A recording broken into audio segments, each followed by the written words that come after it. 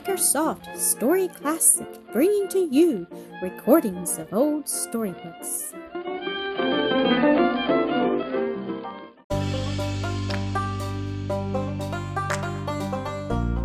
Mildred Keith, Episode 7. The Lightcaps were at supper, father and eldest son, each of whom stood 6 feet in his stockings, with shirt sleeves rolled up above their elbows, displaying brown, sinewy arms.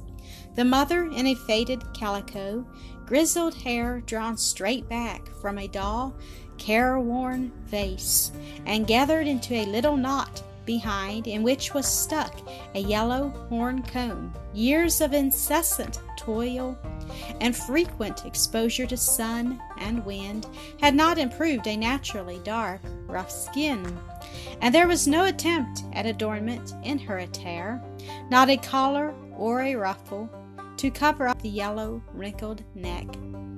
Rhoda Jane, the eldest daughter, seated at her father's right hand, was a facsimile of what the mother had been in her girlhood, with perhaps an added touch of intelligence and a somewhat more bold and forward manner. There were besides several younger children of both sexes, quite ordinary-looking creatures, and just now wholly taken up with the business in hand, vying with each other in the amount of bread and butter and molasses, fried potatoes, and fried pork they could devour in a given space of time. "Some newcomers in town, mother," remarked Mr. Lightcap, helping himself to a second slice of pork. "The keelboat Mary Ann came up the river with a lot of travelers." "Who, father? Somebody that's going to stay?" "Yes, that lawyer we heard was coming, you know. What's his name?" "Keith," said Rhoda Jane. "I heard Miss Pryor tell Damaris Drybread last Sunday after meeting, and so they've come, have they?" "Yes, I had occasion to go up street a bit ago and saw George Ward taking him to the Union Hotel. The man hisself and 2 or 3 women folks and a lot of young'uns.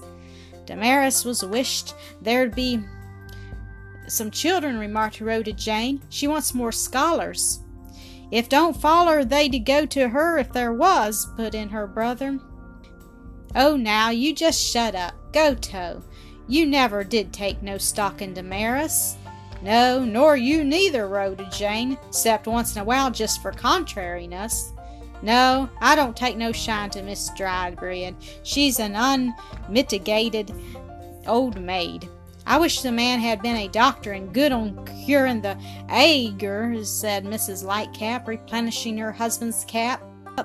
"What's up now, Rhoda Jane?" as that damsel suddenly pushed back her chair, sprang up, and rushed through the adjoining room to the front door. "A wagon going by, filled full of great boxes, oh goods," shouted back the girl. They're stopping at the yaller house on the corner. Come and look." The whole family dropped knives and forks. The children, with hands and mouths full, ran pell-mell to door and windows to enjoy the sight. "I wonder what's up, father. Are we going to have a new store over there, think?" queried Mrs. Lightcap, standing on the outer step with her hands on her hips, her gaze turned steadily in the direction of the corner house. "Don't know, mother. Believe I'll just step over and ask. Come along, Goto. I guess they'd like some help with them there big boxes." They were kind-hearted, neighborly folk, those early settlers of Pleasant Plains, always ready to lend a helping hand wherever it was needed. "It's the new law, your fellers traps," announced Mr. Lightcap, as he and his son rejoined the waiting, expectant wife and children. "He's took the house, and we'll have him for neighbors." There was another rush to the door half an hour later, when the Keiths were seen passing on their way to inspect their future abode. "The purtiest gal I ever see," remarked Gotobed, gazing admiringly after Mildred's graceful, girlish figure. "They look like Eastern folks," said his mother. "Won't they wish they'd stayed where they was when they find out how hard 'tis to get help here?" "Real stuck-up folks dressed to kill," sneered Rhoda Jane. "Look at the white pantalettes on them young'uns, and the girl's got a veil on her bonnet." "Well, what's the harm?" asked her brother. "If you had as pretty a skin, I guess you'd be for taking care of it too." "Humph! Beauty that's only skin deep won't last." And with a toss of the head, Miss Lightcap walked into the house in her most dignified style. For the next 10 days, the doings at the corner house and the comings and goings of the Keiths were a source of entertainment and intense interest to their neighbors, the Lightcaps and others, a fact not to be wondered at when we consider the monotony of life in the town at that time. No railroad, no telegraph, no newspaper, except those brought by the weekly mail, no magazines, no public library, and very few books in private houses. Really, the daily small occurrences in their own little world were pretty nearly all the Pleasant Plainers could find to talk or think about. And the Keiths, as recent arrivals from an older, settled part of the country, and above many of them in the social scale, were considered worthy of more than ordinary attention. Their dress, their manners, the furnishing of their house, and their style of living were subjects of eager discussion. The general opinion among the Lightcaps and their set seemed to be that they were too fine for the place, such remarks as the following being frequently heard. "Why, would you believe it? They've got a real store carpet on that front room, and a sofy and cheers covered with horsehair cloth, and white curtains to the winders, and pictures hanging up onto the walls. And the little girls wears white pantalettes. Caliker ones, such as our youngsters wears, isn't good enough for them." There were in the town, however, a number of families of educated, refined people who rejoiced in this addition to their society and only waited for the newcomers to get settled in their new home before calling. Among these, Mrs. Keith and her aunt found several pleasant, congenial companions, and with 2 or 3 the acquaintance soon ripened into a close and warm, enduring friendship. Mildred also soon had more than one young girl crony whom she found as worthy of regard as though she had left behind. Back of the yellow house was a grove of saplings, which became a favorite haunt of the children in their hours of recreation. They would bend down the smaller trees and ride them, climb up into the larger and sit among the branches, or build baby houses and play housekeeping underneath where the shade was thickest. It was here they spent the warm, sunny days, while the older members of the family busied themselves in making the dwelling habitable and the yard neat and orderly.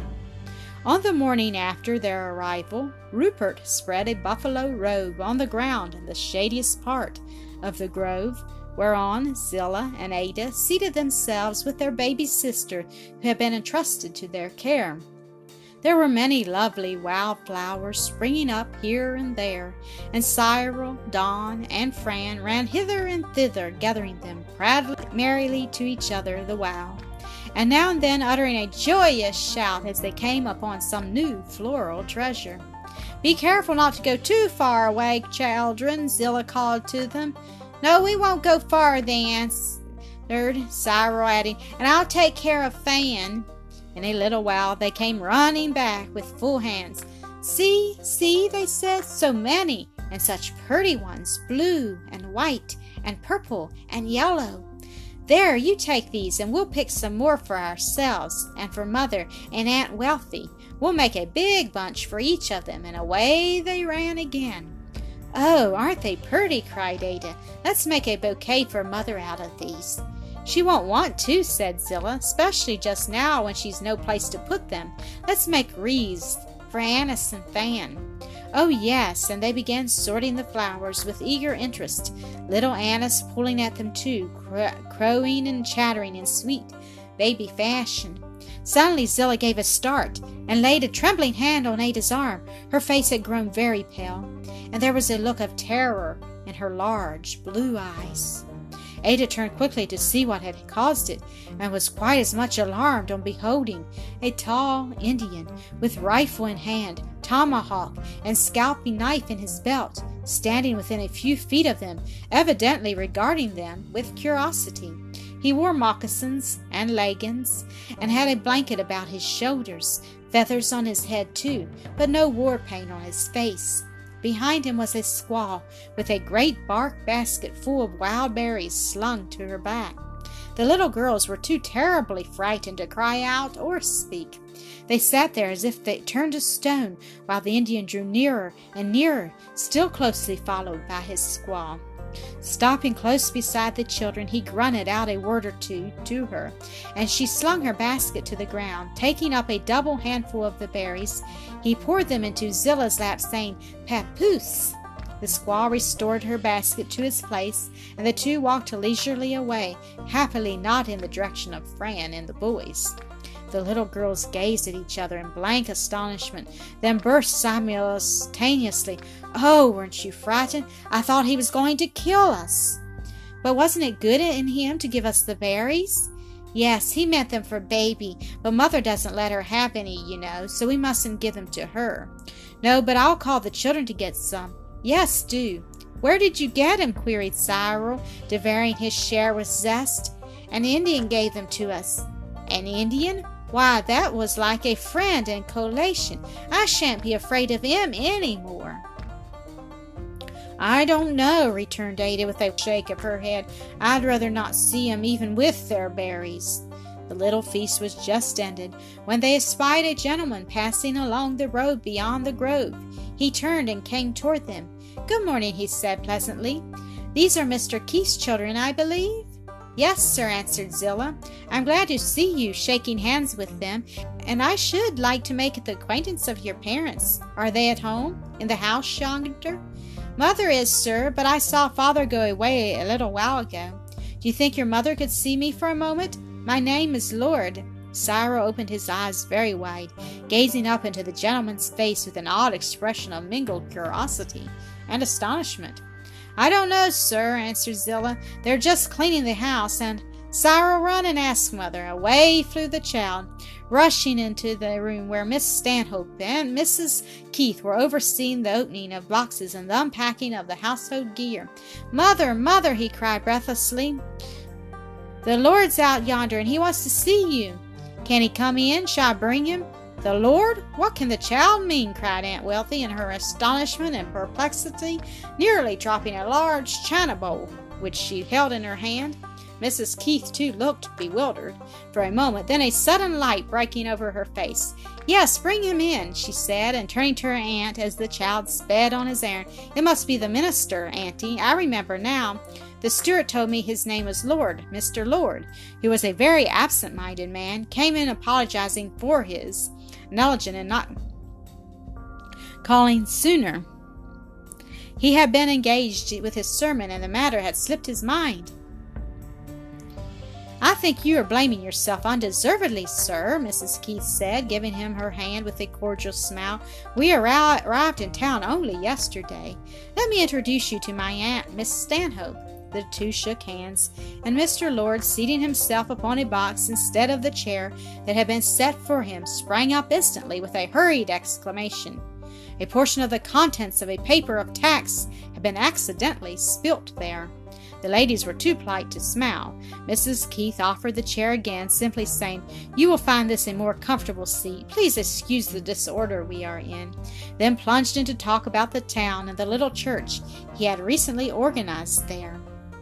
Thank you for listening to another episode of Acresoft Story Classic.